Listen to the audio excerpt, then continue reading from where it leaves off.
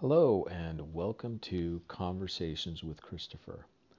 I am your host, Christopher Gannier, architect. This episode is about doors. We just talked about walls. Well, how does one get from one face of the wall to the other face? Well, in most cases, that means doors. Doors can also be made out of all different kinds of substances. Generally, uh, today you see a lot of doors made out of wood, glass, steel, aluminum, fiberglass, and then you can also have doors made out of other materials. Doors come in different sizes and shapes. For the most part, man doors, they're about the size of a man, something that people go through, and there's all kinds of regulations as far as the overall size and the weight, how much force you need to open, what type of hardware you need to operate it.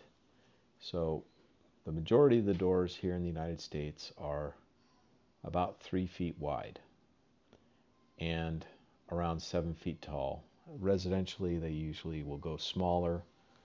You'll see a lot of doors at 6'8", which most humans can walk through without having to duck.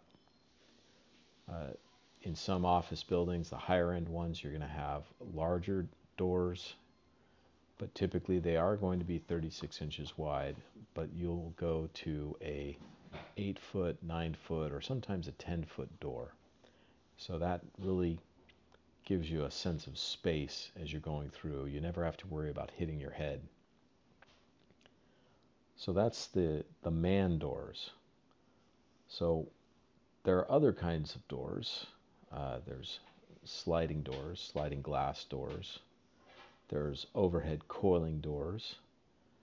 And there's high-speed fabric doors. There's other specialty type doors like the wand door, which is a fire rated or sound rated door that's for larger openings.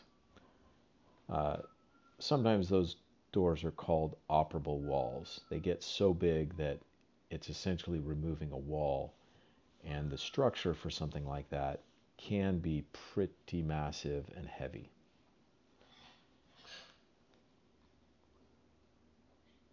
So this ends my discussion on doors. Talk to you later.